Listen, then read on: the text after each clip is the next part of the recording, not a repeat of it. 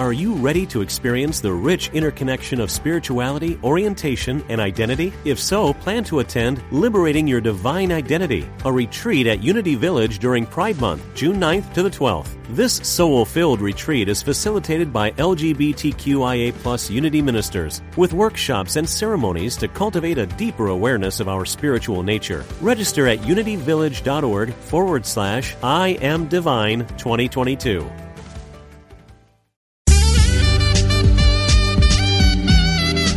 Unity Online Radio, the voice of an awakening world.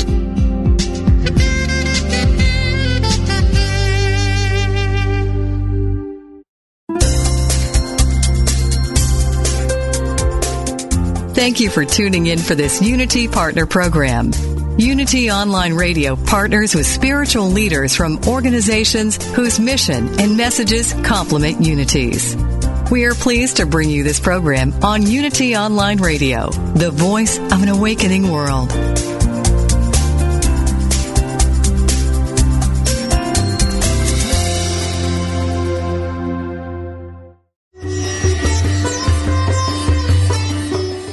Welcome to the Yoga Hour, Living the Eternal Way, offering insights and practices for spiritually conscious living today, with Reverend Ellen Grace O'Brien from the Center for Spiritual Enlightenment in San Jose, California.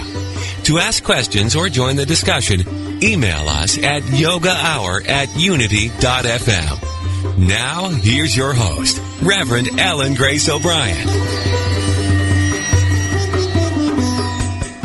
Welcome to the Yoga Hour, our time to open our hearts and our minds to the infinite. I'm Ellen Grace O'Brien, and I'll be sharing with you today some insights and practices from the spiritual tradition of yoga, the ancient science of self and God realization. Yoga is a Sanskrit word that means oneness, union, or unity, and it refers to bringing our attention and our awareness to rest consciously in our essential spiritual nature. So it has also been described as being restored to our original wholeness as we abide in that conscious awareness of our true self. So yoga is self-realization, knowing our true spiritual nature, and then, of course, living in harmony with it. Today's topic is a new harmony, the spirit, the earth, and the soul. And joining us today is the Reverend Dr. John Philip Newell, who is a poet, peacemaker, and scholar. In 2011, he received the Contemplative Voices Award from the Shalom Institute in Washington, D.C. John Philip divides his time between Edinburgh with his family, where he does most of his writing, and in the U.S., where he teaches and preaches across the nation. He was formerly the warden of Iona Abbey in the Western Isles of Scotland, and he's now companion theologian for the American Spirituality Center of Casa de Sol at Ghost Ranch in the high desert of New Mexico, where he and his wife Allie spend their summers. John Philip is the co-founder of Salvaterra, a vision towards Earth's healing, and he is ordained in the Church of Scotland, minister there with a passion for peace among the great wisdom traditions of humanity. His PhD is from University of Edinburgh, and he is internationally acclaimed for his work in the field of Celtic spirituality, having authored over 15 books, including Listening for the Heartbeat of God, Praying with the Earth, and his most recent visionary work, which I can recommend to you, A New Harmony, the Spirit, the Earth, and the Human Soul. Welcome, Reverend Newell. It is wonderful to have you with us today. Thank you, Ellen. It's so good to be speaking with you. Thank you. Let's begin, shall we, just with a moment of centering meditation.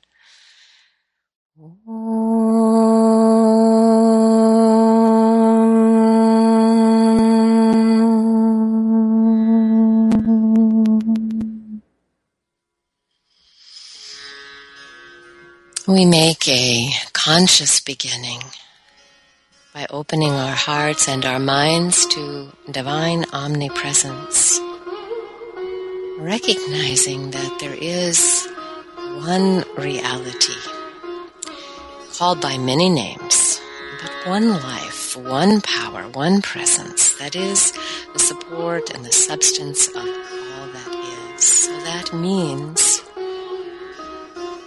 right where we are, wherever we are, right now, this divine reality is present as you, with you.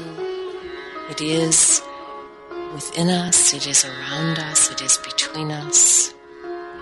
And so in this moment, let's simply move our awareness from being involved in sensory stimulation or thought activity. Let's simply consciously move our attention into the core of our being. And we can use our breath to help us do that. And so feel when you breathe in that you're drawing your attention within.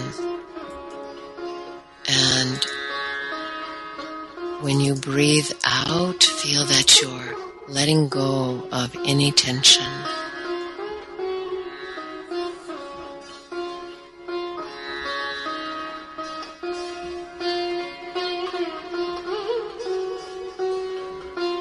As we become quiet, we can observe that we are the conscious witness to our thoughts and to our feelings, which arise and pass away like clouds in the sky. And as we become aware of ourselves as conscious witness, there is a peace that comes, that is the peace of the soul, beyond words and thoughts, beyond understanding. This peace emanates from the essence of our being.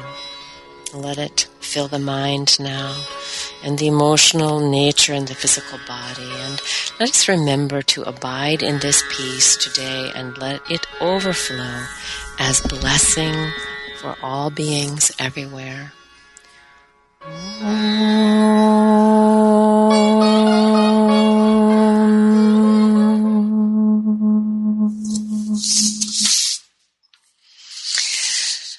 Our topic today is a new harmony, the spirit, the earth, and the soul, of course, drawn from the new book by Philip Newell, our guest today.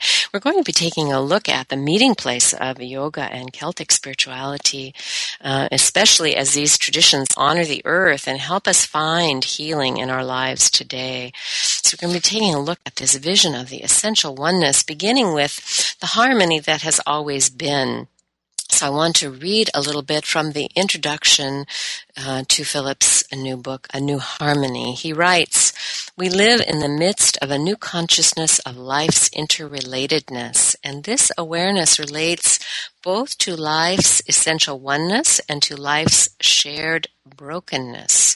Like never before in the history of humanity, we are becoming aware that what we do to a part, we do to the whole. A comprehensive change of consciousness is coming. Something new is happening among us.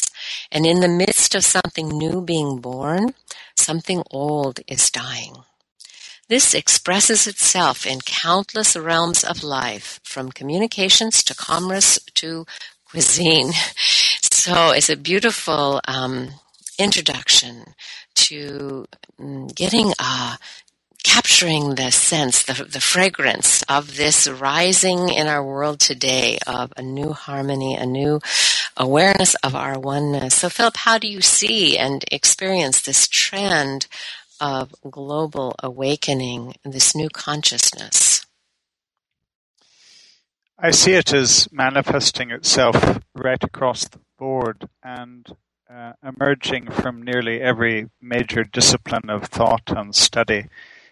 We see it, of course, in the realm of economy, in which monetary crisis in one major part of the world affects the whole world. We see it, of course, in our increasing ecological consciousness, and know that the extent to which the earth is polluted, so the species and so the human species are affected and become unwell.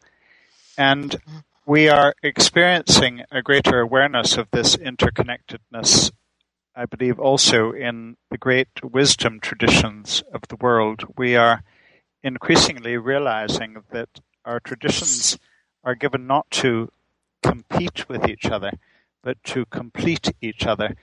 And we need one another for fullness as much as the species of the earth need one another. And it's true, if we look around, we certainly can see these indications of a new awareness of our interrelatedness, of our oneness. In the yoga tradition that I'm a part of, this tradition of Kriya Yoga that was brought to America by Paramahansa Yogananda, his guru, Swami Sri Yukteswar, actually wrote that this time that we're living in, he in the ages, as the Vedic teachings show them, is the age of the beginning of what is called Dwapara Yuga, which is an age of awakening. Now, this diverges from some common opinion that we're in Kali Yuga, which is a time of descent, into a darkening of consciousness. But Dwapara Yuga is a time when consciousness begins to unfold and awaken, and so we certainly can see signs of that. He said, centuries ago there was a mistake in the astrological fixings, to see, where we were in this, greater field of time. But, some of the indications of Dwapara Yuga are, certainly technology, having the World Wide Web, that connects us, and that there's subtle forms of communication that are developing. And, as you mentioned, with ecology, science, and even with religion, today, of course, there's an interreligious movement, which centuries ago was unthought of. And so there are many signs, but, as is noted, we're in the beginning of Dwapara Yuga, this age of awakening. There's also the tension that comes at the beginning of a new order. And of course, in your book, you talk about that. Because there's the old way that tries to hold fast. Yes, absolutely. I think that this age of new consciousness, or this age in which we are being invited into a deeper consciousness of the interrelatedness of all things, it manifests itself also in terms of a darkening of consciousness among some, or in parts of us, that react to the deeper truth of our interrelatedness. And I think we're seeing this today in the great religious traditions. I think we're seeing it between nations and cultures as well. That if this the deep spirit of this moment in time is one in which we are being invited to more fully realize and live in relationship to the oneness, the essential oneness of all things, then part of what's happening is a frightened reaction to that new consciousness, because the question is whether we will translate this consciousness into action and allow our nations and our religious traditions, our lifestyles, etc., to be transformed by the new consciousness, or whether we're going to react in fear and throw up hardened boundaries around ourselves as nations, or as peoples, or as wisdom traditions. Yeah, the task before us, which is really fascinating, is to find, and you do speak of that so beautifully in your book, to find how do we hold the ground of our uniqueness, of our diversity, in the context of harmony. Sometimes when we talk about oneness, which is, of course, the underlying truth of the reality of life, but that can lead to fear for people if they don't understand it, because then they think it means merging, and the losing of their distinct identity. And so, this new consciousness that is coming into being, I think an important part of it is helping people understand that this is harmony, in diversity, that, yes. All of the voices, all of the traditions, everything has to be included in order to make it whole. But as you say, these rigid boundaries have to begin to come down. So people have to have the strength to stand in, who and what they are, but to be able to connect from that place. So, when we speak about harmony and oneness, we're not talking about one world religion or, yes. that would be a disaster. Yes, wouldn't it? Yes, so we're not talking about uniformity, and I think that there is fear and of course a very healthy suspicion about any movement that would lead to uniformity. I think that part of the convergence that we're being invited into at this point in time is a greater reforming of relationship between East and West, and honoring the charism of the West, the gifts of the West, and deeply reverencing the wisdom of the East. And the East has consistently been much clearer about the essential oneness of the universe. And the charism or the gift of the West, I believe, has been to celebrate individuality and uniqueness. And both of these ways of seeing are needed. Otherwise, our individuality spins off into fragmentations and separations. And if we only see the oneness of the universe, then we lose the beautiful diversity and splendid uniqueness of each expression of life.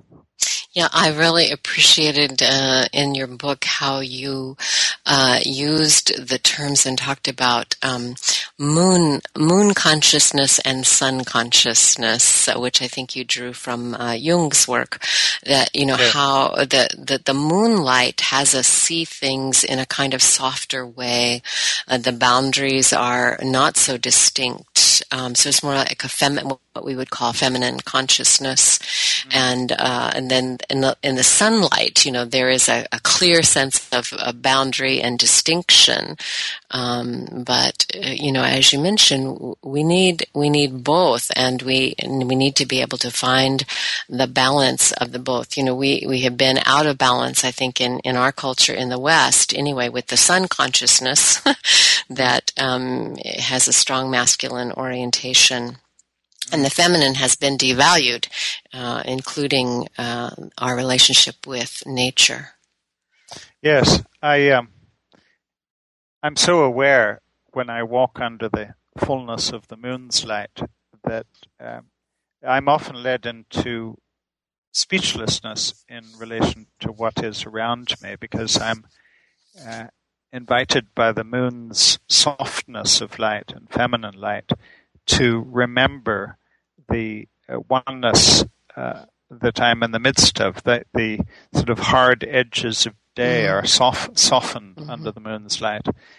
Whereas when I'm walking under the sun's light, and it does occasionally shine in Scotland as well, when I'm walking under the sun's light, I'm so much more ready to speak, and to speak more analytically about the differentiation of the parts. And I believe we need both of these ways of seeing, moonlight consciousness and sun-like consciousness. And so much of our Western culture, and including so much of our Western religious inheritance, has focused in a type of imbalance, delving richly into sun-like consciousness, but forgetting this deeper oneness that we are part of. That's such a beautiful way to say it, and we're going to go for a break now, but when we get back, I want to hear a little bit about your journey to India, which I know from reading your book contributed to this awakening in your heart and your mind. You're listening to the Yoga Hour with guest today, John Philip Newell, and we'll be back with you in just a moment.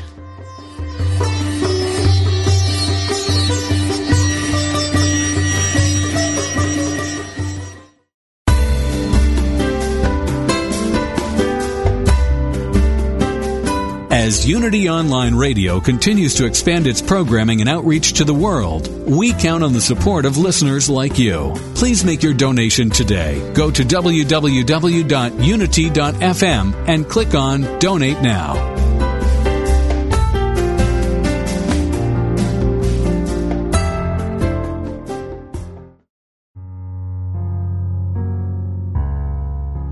What I desire for myself, I desire for all beings.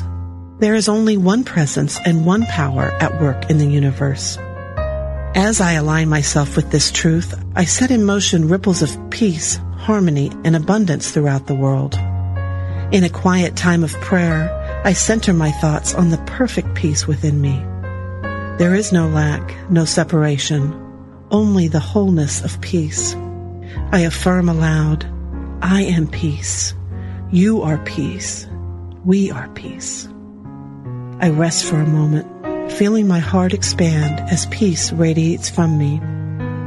I envision a world in which all beings live in harmony, free from lack, free from violence, and at peace.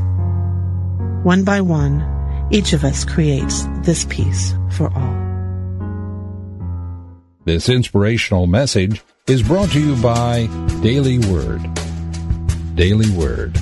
Inspiration and practical teachings to help people of all faiths live healthy, prosperous, and meaningful lives. Give Daily Word to yourself or a friend and give the gift of hope, joy, peace, and encouragement. Order your subscriptions today online at dailyword.com. From on the air to on the sea, pack your bags and come with me. Hey, hey, what you waiting for? An early winter rendezvous with all the things you love to do. Hey, hey, treat yourself to more. A little more summer, a little more sun, a little less work and a lot more fun. A little more beach, a little more sand, a little less stress and a lot more tan. Join your favorite Unity Online Radio hosts for Cruise in the Caribbean, November 10th to 17th, 2012. On this fun-filled Caribbean adventure, enjoy sunshine, exceptional dining, and island excursions. Feed your spirit with music, message, and meditation, plus one-on-one time with some of your favorite hosts. That's Cruise in the Caribbean, November 10th to 17th, 2012. To learn more, go to unity.fm/cruise. A little more sunset, a little more sea, a little less do, and a lot more be. Hey, hey. Hey, hey.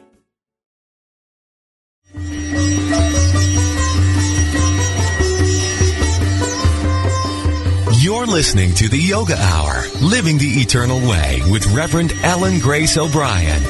We now return to the Yoga Hour. Welcome back to the Yoga Hour. I'm Ellen Grace O'Brien, and I'm joined today by Reverend John Philip Newell.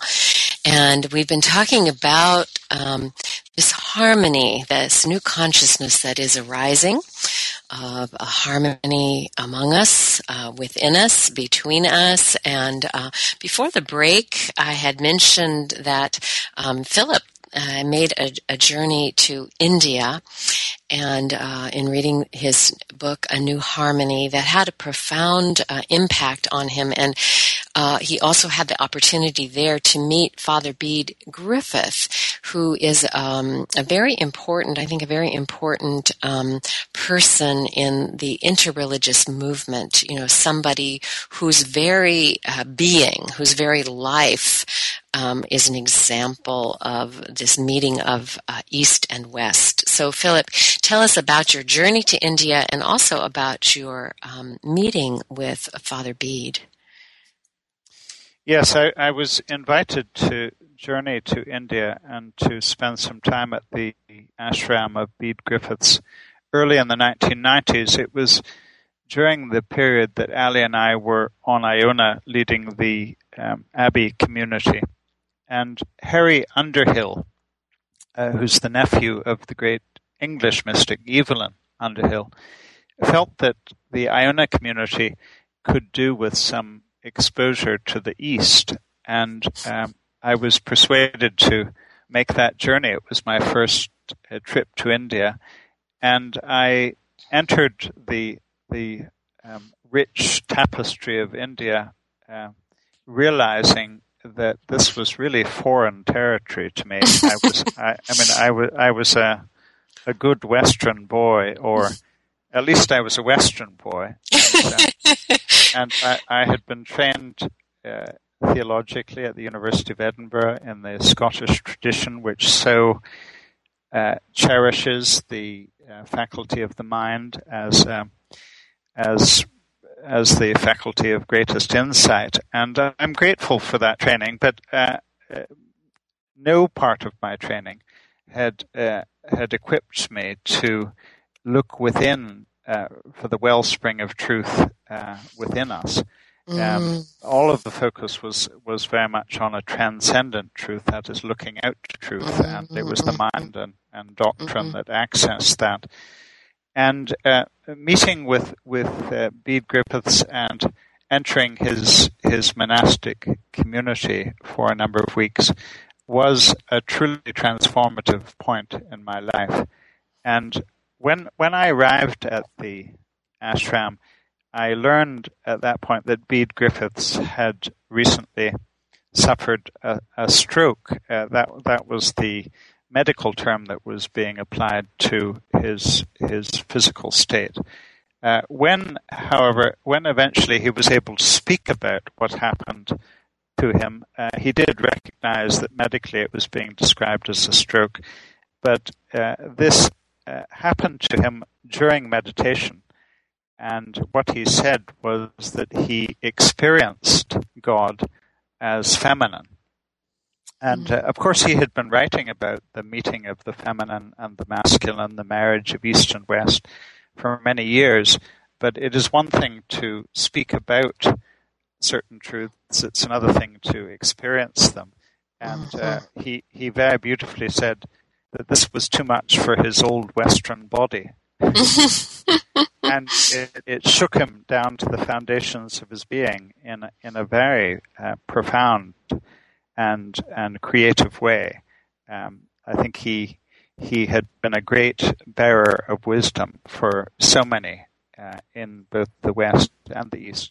But coming out of this experience of experiencing God as feminine, which so shook much of his system, he emerged from that experience to live for another number of years and to draw a new inspiration from the very depths of his being. So that was the context in the ashram when I arrived, and because Bede wasn't yet able to speak very much and wasn't yet speaking about what had happened during his meditation that led to the stroke, I wasn't at one level, I wasn't aware of what happened, but in fact the second day of my experience at the ashram, during my siesta, and this is when I became hooked to siestas. It's now a major part of my lifestyle. I sometimes describe myself as a siesta fundamentalist. I mean, nothing is to interrupt that part of the day. That's beautiful. But halfway through a very brief dream, on the second day at the ashram, I dreamt of a divine feminine presence that came to me and spoke to me words of love. A very brief and very simple dream, but I woke up in floods of tears. So I experienced myself being addressed from the sacred feminine in a way that I had never known. And that very simple gift of a dream opened my mind and my heart in a new way to receive from the wisdom of the East. And one of the great sort of practical gifts of those weeks at the ashram with Bede Griffiths was to enter a very form of simple meditation that has now become very close to the core of my spiritual practice.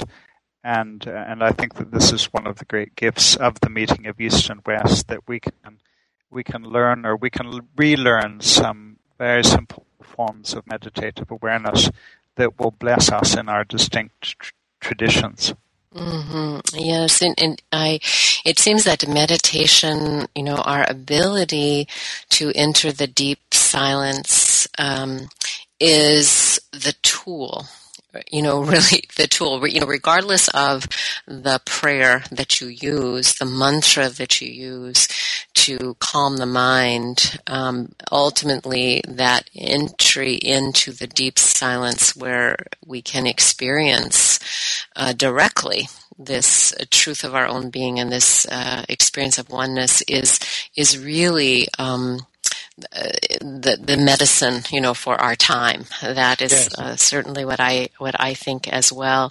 I so appreciated in your book throughout, your very heartfelt sharing about your journey, the personal way in which you talk about your own experiences. And I appreciated your sort of confession, about meeting Bede Griffiths and talking instead of listening. And I thought, really nothing prepares us for India. I've been studying in an Eastern tradition for 30 years, but, when I went to India, it was equally profound, for me. And, I had the sense that, India is a place, the distinction that I found is that there was not, and I had the opportunity to go out to the villages, and so what I experienced was that there was not the insulation from the earth that we experience so strongly in the West.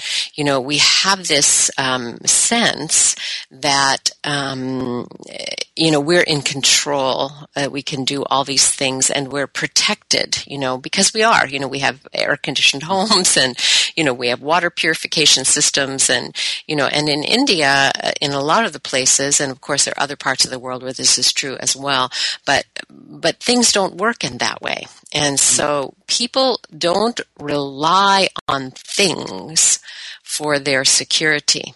And, people often comment on this deep spirituality that they experience in India. And part of what I thought is, well, they're relying on spirit. The fax machine doesn't work. You're not relying on the things that, we think in the West bring us security, whether it's just being able to turn on the tap and knowing you can trust the water, right? So you don't have that experience there. And so what do you rely on? You're really thrown back on your reliance of spirit and your deep connection to the earth and to other people. And you have traveled quite a bit, and I imagine you've had some of that experience yourself. Yes. We our traditions, but our nations and cultures have often been very arrogant about our superiority over the other, and we have tragically in the West thought that we don't have much to learn from the East and India. We have so often thought in those terms. And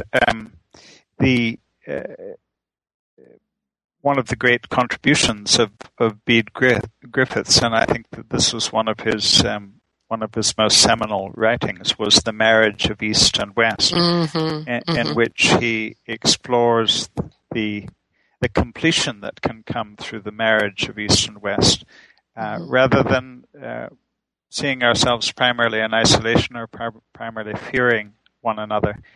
And I'm again and again in India impressed with just how profoundly spiritual a culture it still is. And this is a critical time in the life of India, because there is a real bombardment of India and of Indians by Western technology. And pray that they may remain very true to their Eastern wisdom in this time of transition, because they do have much to offer us. And I think there is this very immediate sense of relationship with the earth that is true of Indian wisdom and Indian culture and insight. And I think that there's a very natural focus on the experience of the sacred, rather than a set of beliefs about the sacred.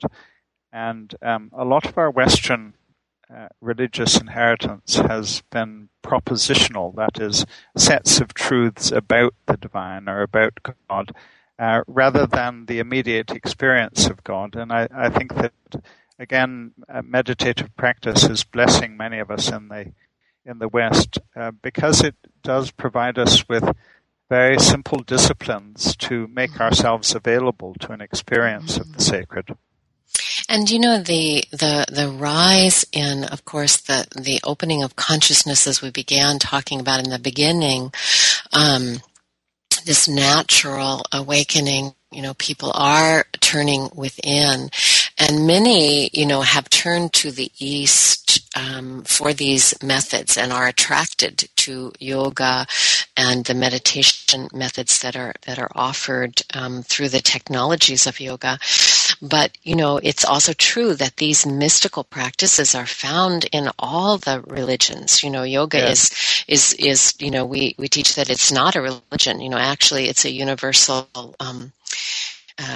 philosophy and practice, that it can actually be found at the core, at the heart, in the deep mystical traditions. When we take away the various beliefs, but we get down to the core of direct experience. And I was thinking about, and have you read the book Roger Kamnit's The Jewel in the Lotus? No, I haven't. No. You would enjoy it.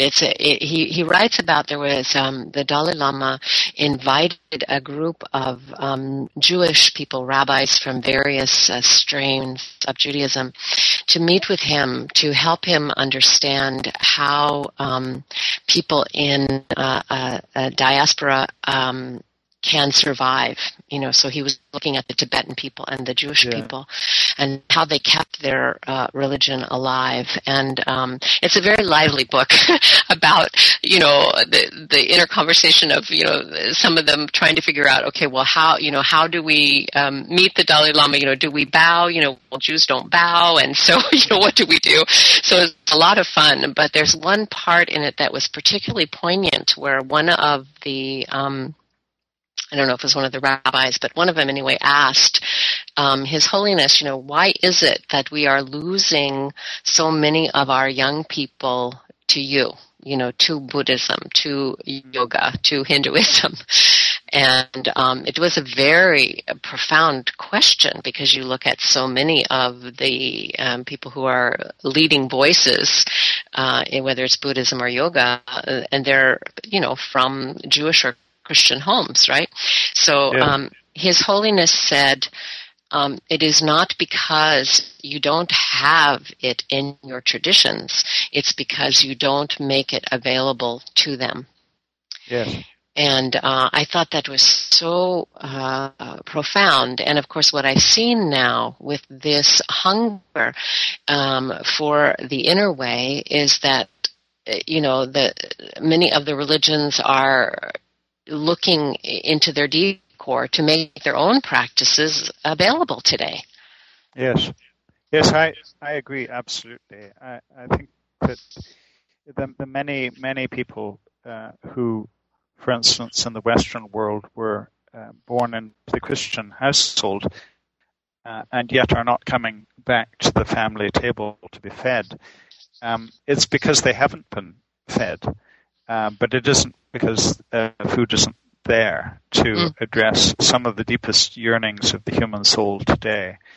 And I think that one of the great blessings of Buddhism in the Western world today is that we in different religious traditions are being awakened to what the hunger is, what the yearnings of the human soul are. And we're being invited to learn from the immense attraction to Buddhism. Not in a frightened way and not in a competitive way, but we're being invited to wake up to some of these experiences and disciplines of spiritual practice that lead into an experience of compassion or an experience of peace, rather than a set of beliefs about the compassioned one. Absolutely. And when we come back from the break, I think let's focus a little bit on some of the gifts of that Christianity in particular has had, and Judaism as well, of how do we look at suffering in our world and look it straight in the face and still hold a high vision of truth. So we're going to take a break now, and we'll be back with you in just a moment.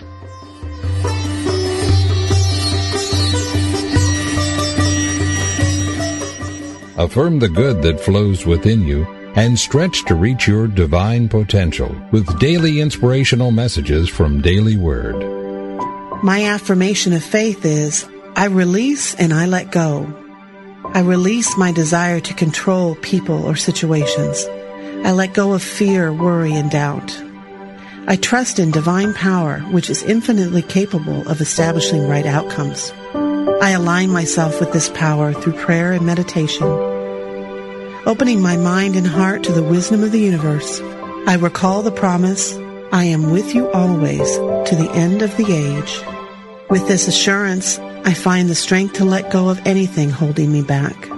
Letting go and letting God is a choice. It empowers me to move forward with ease and confidence. It provides me peace of mind and the assurance of divine order. As I let go and let God, I open the door to infinite possibilities. Daily Word magazine is now available in a digital format. A 1-year subscription to Daily Word digital magazine with audio is only $9.95. That's less than 3 cents a day to start your day right, centered and connected to the truth within you. To learn how you can subscribe to this online interactive magazine, go to www.dailyword.com.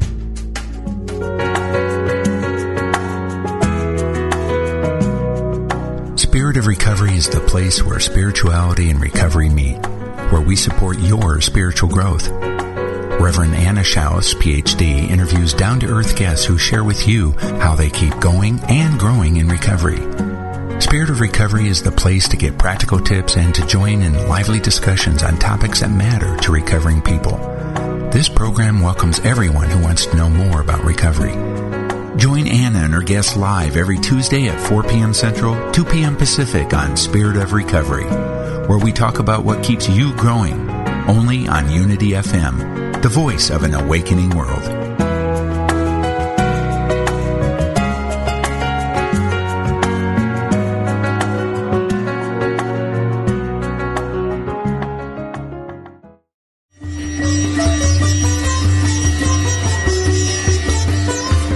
You're listening to the Yoga Hour, Living the Eternal Way with Reverend Ellen Grace O'Brien.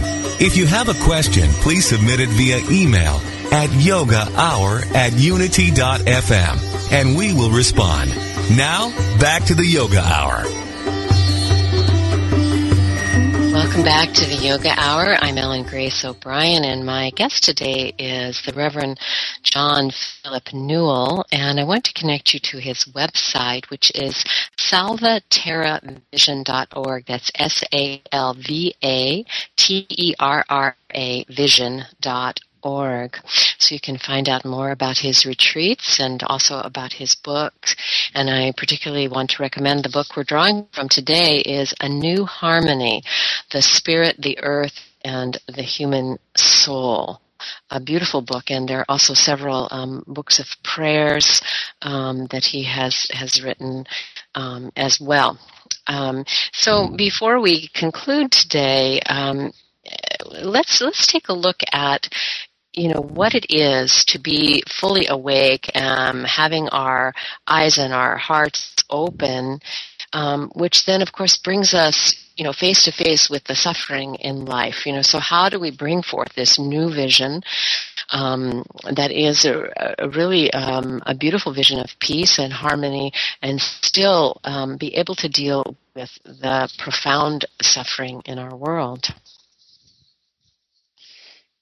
I believe that this is one of the charisms or the gifts of Christianity. We've been speaking a bit about the marriage of East and West, or of how different traditions can be seen to complete one another rather than to compete with one another. And at this point in time, those of us in the Western Christian tradition, in the midst of the collapse of much of Christianity as we have known it, I think rather than being primarily paralyzed or frightened by this collapse, are at a deeper level being invited to ask, well, what is the new birthing? And what is our contribution to the blessing of the world? What is the great richness that we have to offer? And I think that one of our gifts is in this realm of looking suffering and looking brokenness and pain straight in the face. Here we have very central to our Christian household the symbol of the cross, and it has, I believe, often been distorted into a belief that God somehow requires payment in order to forgive. I think that is to miss the true heart of the cross that we've received in our Christian household. I think more fundamentally it's inviting us to know that harmony or wholeness is to be found not by somehow skirting around suffering or trying to play it down, not by trying to say, well, it's really not as bad as it might appear.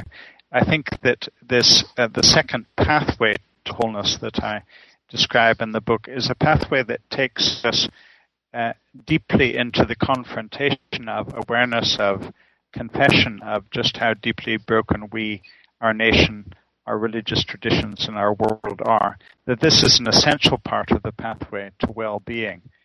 And I think that a question within this focus is, well, where is our strength to be found?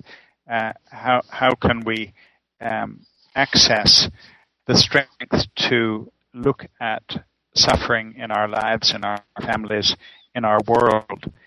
And I think that part of our great inheritance within the Christian household is the wisdom and the practice that we find also in Judaism about a real awareness of suffering rather than being primarily frightened by it or feeling that we can somehow skirt around it. Or rise above it. Yes, that's right, transcending it. Yeah, and I was just taking a look at your book again this morning before we began, and in the section where you're talking about the cost, in a sense, of wholeness, and how we would prefer it's just sort of a human nature, to prefer not to have to make any sacrifices. But that is a central part of healing. And of course, it is the meaning, of renunciation, in a sense, that we sacrifice the lower for the higher. And when we look at what is it for us to live in this world with a consciousness of oneness, it means that we have to sacrifice some of our self-centered behaviors. Yes, and I think that this has been, in a sense, the shadow side of the Western focus on individuality rather than on oneness, because we have pretended that well-being can be found by shoring up the individuality of our nation, or by making sure that the human species is well to the neglect of the other species of the earth, or we've pretended that our individual well-being is to be found by looking after ourselves, by lifting ourselves up over others, or by neglecting to care for others. And I think that the invitation to move back into relationship with one another as nations, as traditions, as species, is something that is bringing us back into a radically new understanding of sacrifice. It was Carl Jung who said every true and deep love is a sacrifice. Because when we find ourselves loving the heart of the other, then we want to give ourselves to the well-being of the heart of the other, and in that very action, we experience greater well-being ourselves, so that we discover that our true center is not within the limited confines of our own individuality, or within the limited confines of our nationhood or our religious tradition, that our true center is to be found by being in relationship with the center of one another, as nations, as traditions, as species. And rather, I was just going to say, and rather than diminishing us, which people are afraid of, they think of, giving something up, right? Rather than diminishing, it actually expands what we are. I'm sorry I interrupted, so I hope you'll finish your thought there. Well, it mustn't have been very important. I can't really remember, but I think that part of redeeming the word sacrifice, and I think that we don't necessarily have to use the word sacrifice, but I think it can be redeemed, and its root meaning is from the Latin root, which is sacrificare, which means to make whole or to make holy again. And what is it that we are being invited to do in our lives, for our families, in relation to our communities and among us as nations? What is the making whole action that we are being called back into? And certainly within the Christian tradition, but in ways that we find resonance in all of the great traditions. Love is this greatest energy for transformation.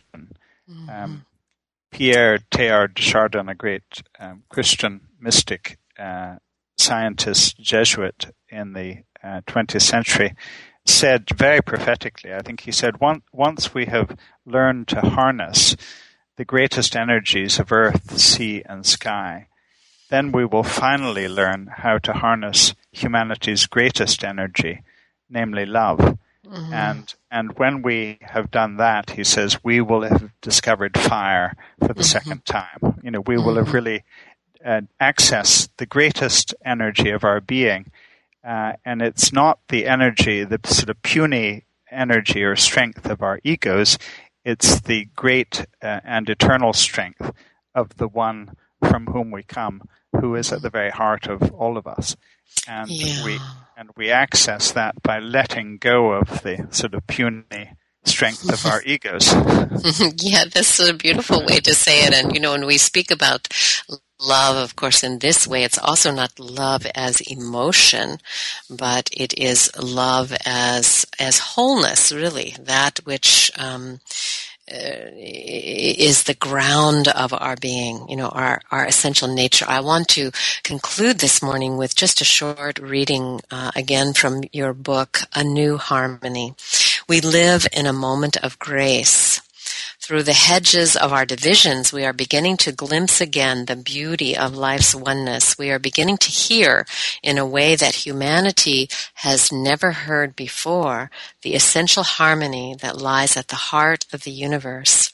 We are beginning to understand, amidst the horror and suffering of our divisions, that we will be well to the extent that we move back into relationship with one another, whether as individuals and families or as nations and species. The time is right, and it is only love that has the power to reawaken what has been paralyzed in our hearts. So beautifully said. I want to thank you, Philip, for being my guest on the Yoga Hour today. It's really been a joy talking with you. Thank you, Ellen. What a delight it's been to be with you. Thank you. And I want to remind you all again about visiting his website, which is salvateravision.org.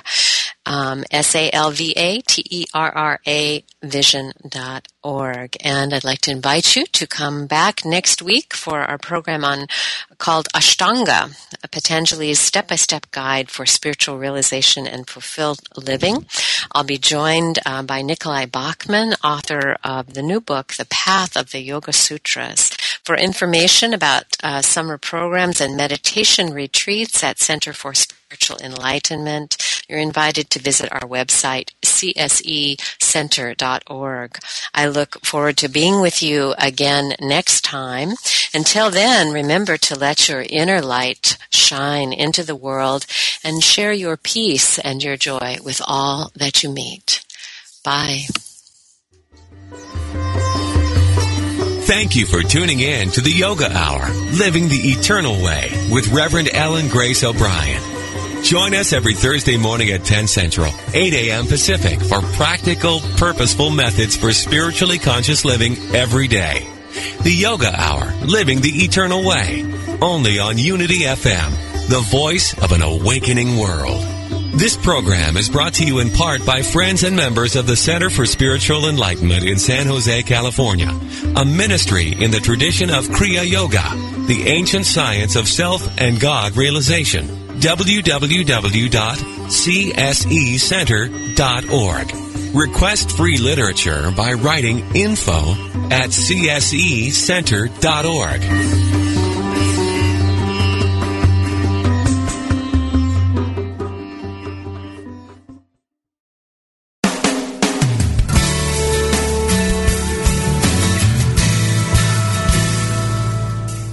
Do you experience the peace and joy promised by A Course in Miracles? Or are you still struggling to truly live your beliefs from moment to moment? Let Reverend Jennifer Hadley help you focus on your intent to be the love, be the peace, through practical application by walking your talk. Experience the healing live every Tuesday at 10 a.m. Central on A Course in Miracles, Living the Love, Walking the Talk, only on Unity Online Radio, the voice of an awakening world.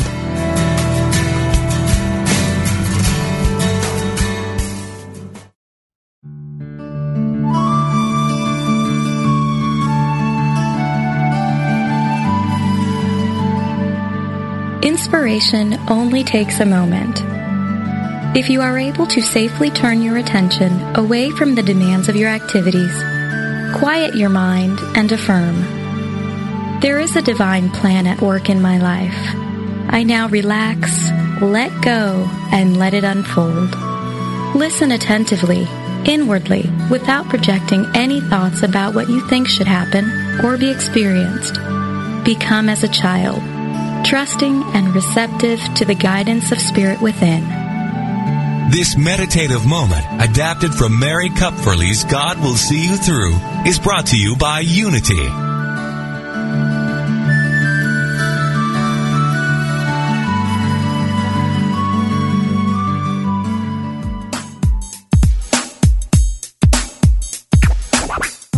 Good parenting doesn't happen by default.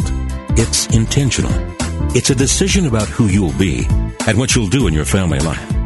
Join your hosts, Reverends Jennifer and Ogun Holder, each week for Unity Family Matters as they guide you on a spiritual journey, creating conscious family life. Experience the light side of parenting, realizing your divine identity while raising your children to know they are the light of God. Gain insights based on Unity principles. Talk with today's prominent experts in spiritual parenting and address your questions and comments from spiritual perspectives. Unity Family Matters. Every Thursday at 11 a.m. Pacific, 2 p.m. Eastern on Unity Online Radio, the voice of an awakening world.